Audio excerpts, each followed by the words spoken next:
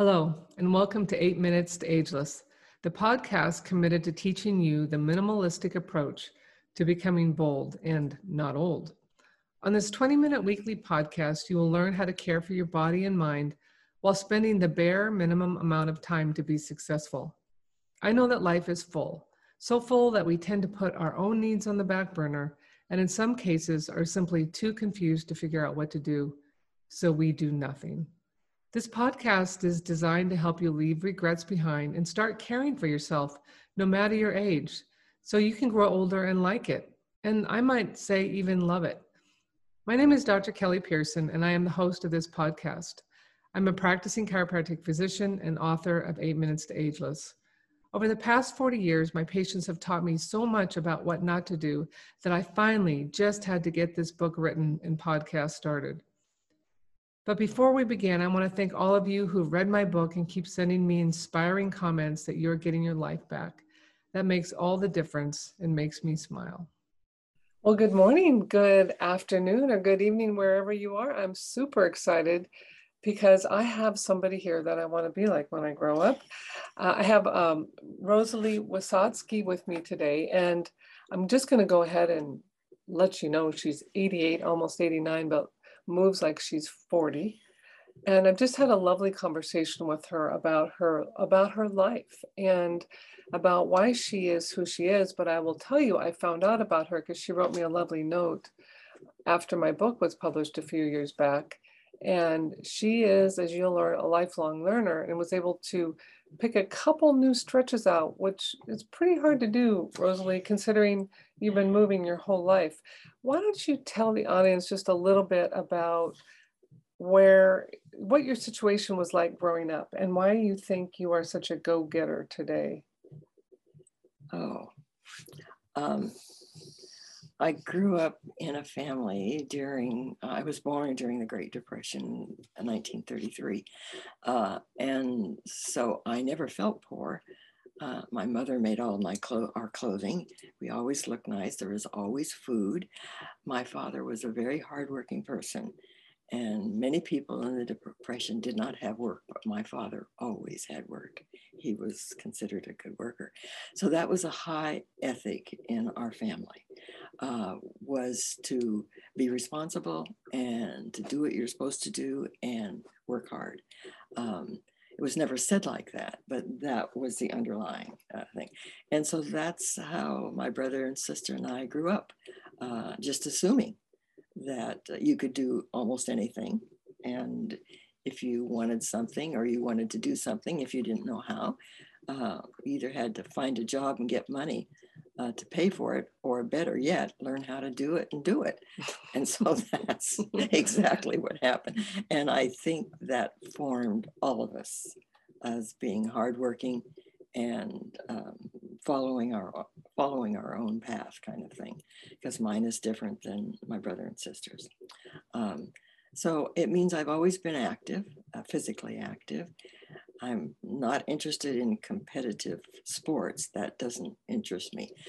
But keeping my body in shape and just the feel of it, the feel of being in shape and being able to move and get down on the floor and all those kinds of things is really important to me. So and Rosalie is accompanied by her fabulous dog, who is 50 pounds or so? 40, and goes with her wherever she is. And I would guarantee you Rosalie would be that person I would say, hey, could you hold this bag for me? I've got to reach something up, because she could do it despite the fact that she is in her 9th decade.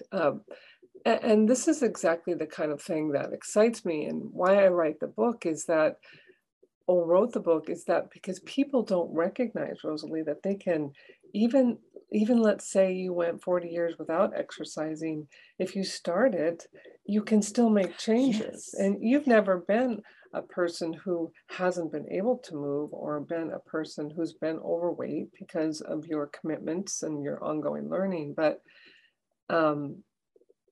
you are introducing some of this work to your sister. yes. And do you have a sense that she's improving her functional motion as a result of it? Or is she learning slower? She learns slower because my sister doesn't like to read. Yeah, that can be a problem. Yeah, and so she was telling me, well, I couldn't, what something that she couldn't do, and I said, Donna, you have to move your ass back on that. She said, oh, that works. I said, yeah, and read a little bit more. My mom used to say, Kelly, get your rearing gear. That's kind of like Yeah. move your ass back. Right. And I'm actually quite excited because Rosalie has done tons of stretches and tons of physical activity, and she is a lifelong learner and very passionate about learning new things. But there were actually two of my stretches within the 2-bounce protocol that she appreciates a little bit that maybe she hadn't done before. You want to describe those Oh two? yeah, and I'd never done the inner stretch for the inner part of my leg. And so when I read that and stood up and started that, read some more and figured out how to do it correctly, it really felt good. Yes. And so then I tried the other leg. I really like that. And then there's the other one. I don't know what it's called. It's a rotation in the chest. Yes, it's the rotation of the spine with your arms held up at 90 degrees. And I love that one because I used to do Tai Chi when I lived in California for about 5 years. And it reminds me of Tai Chi. Oh, very cool. And, you know, one of the things we don't do very well in society is rotate. I mean, you see people craning in their cars to look to see if there's a car coming up behind them. And we're very good at moving forward and sitting down, aren't we? And we're good at laying down, but not so much getting on the ground and up. Yes. But, you know, think of it. Sometimes our lives could depend on our ability to get up off the ground, right? I practice that every day. Yes. Because in my cancer treatment, one of the things I do every day, it's a daily detox, is to do a coffee enema on the floor because it cleans the liver of any toxins and keeps it clean. And so, and it's a very relaxing one. That's the first thing I do. Fabulous. And so then. And just for the audience, I'll say she had a pretty aggressive form of breast cancer 25 years ago and has done remarkably well with instituting a number of things, dietary changes, supplementary changes. And she was a follower of Dr. Gonzalez, who was a tremendous pioneer for natural ways to mitigate cancer. Sadly, is no longer with us, but his partner is thankfully is carrying on the work. But I'm just so inspired by the fact that you are disciplined enough to do all the things that are required for you now to have survived that very aggressive form of cancer. And yet you're still learning. 25 years later, you're still instituting new methodologies. And that gives me such hope. Well, it's probably related also to the fact that I'm not highly social. My life doesn't depend on a lot of interaction with a lot of people. I much prefer doing activity. And so when I see something that I'm not doing quite right, then I work on that. And getting up off the floor is really important. Yeah, it's a funny thing. I had a patient who was a sweet man, but did not believe that diet had anything to do with his outcome, and ended up having 2 knee replacements and 2 hip replacements. And I sent him to my movement specialist at the time. I said, Bud, you got to be able to get up off the ground if you were to fall. He said, no, I'm not going to do that. Well, then he came in a month later and he'd fallen on the sidewalk in the middle of nowhere and had to scooch on his bottom for about 2 blocks before he came across someone who finally helped him up. But still, he just wasn't willing. And I think, well, you can be stubborn. That's fine. We don't need to change everybody's mind, do we? But I would say, Rosalie, that you're going to do the thing that I always quest to do, and that is live all the way up until the moment I die. Yes.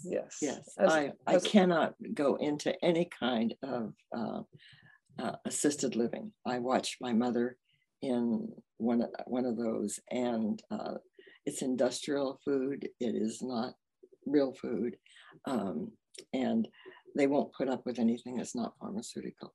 So I need to stay active, and when it's time to go, then I'm ready to go. There you go. And I think that's a beautiful attitude to have around death, is we live this full life as full as we can, and honoring and respecting this great resource we have, taking good care of it. So when it is time to go, we just let it, you know, our soul leaves and it goes to rest. That's far greater than a better way to do it than seeing people in a 5-10 year slide in a wheelchair, drooling in these homes. And I've been to many, of course, and likely you have, to visit people, but I do believe that we can, barring some grotesque trauma, okay, I mean, that can happen to all of us, but even missing limbs and such, you can still maintain full functional range of motion. And, you know, I say in my book that we define age. We can determine how old someone is predicated on how much they can move. And so when you start losing movement patterns, let's say even in your little finger or your elbow or your neck or your hip, you stop moving there. Yes. That's when you can look at a distance and say, oh, that person is aging. But what's weird is the brain is collecting all this data from these moving, or in this case, not moving joints. And that lends itself to a certain form of stupidity too. I mean, we're only as bright as we can move to a degree. There's obviously, there's exceptions to that rule. Someone with ALS, for instance, that can't move. But the point being is that our brain does require movement to stay healthy. Yes. It really, really does. So I'm just very inspired. Because the brain pair, it will snip off the parts that are not being used. Yes. And something else will come in to take that place. Yes. In the brain map. Yes. So I think there's something absolutely fabulous about people of your generation who were born during a difficult time, who figured out what you had to do to survive, and then just put your nose to the grindstone and continue to do it. So I want to thank you so much. She came into my studio in person, which I feel very privileged. I get to see this lovely, beautiful face as I speak to her. But is there anything that you would like to say in the end here, Rosalie, to inspire others? Well, I think that your book is very important because you go into depth about the reason why. And that is so seldom that I experience that. So I can go back and look at a section of your book and read exactly what part of me isn't working right or may not be. And it's hard to find that. Yeah, people don't do that. I appreciate you saying that. And I'm always trying to explain that to patients. And so I figured I'm just going to get this book written so they can have that as a reference. So thank you very much for that. I would just remind the audience too that the book is 8 Minutes to Ageless. And this podcast is really about how to age well, efficiently. It's not always around the body. It may be about food. It may be about prayer. It may be about relationships, anything that mitigates the stress in our life that affords us to age better. That's really what it's all about. So I want to thank you from the bottom of my heart for joining me today. Thank you. And I will continue to watch you over the next 2 or 3 decades. Probably not that. Thank you so much, Rosalie. Thank you. Bye-bye. In keeping with my minimalistic approach to life, I keep this podcast short and only add the most critical points, not adding fluff. So for today, we are done, but I hope you will do a few minutes of the good stuff we talked about. If you have not picked up the book, you can get it on Amazon. The website, 8minutes2ageless.org, will have the show notes and any videos that I mentioned on this podcast. I thank you for spending your precious 20 minutes with me. And as always, you can reach out and contact me via the website. Remember, one day at a time, you are getting bolder and not older. I look forward to seeing you next week.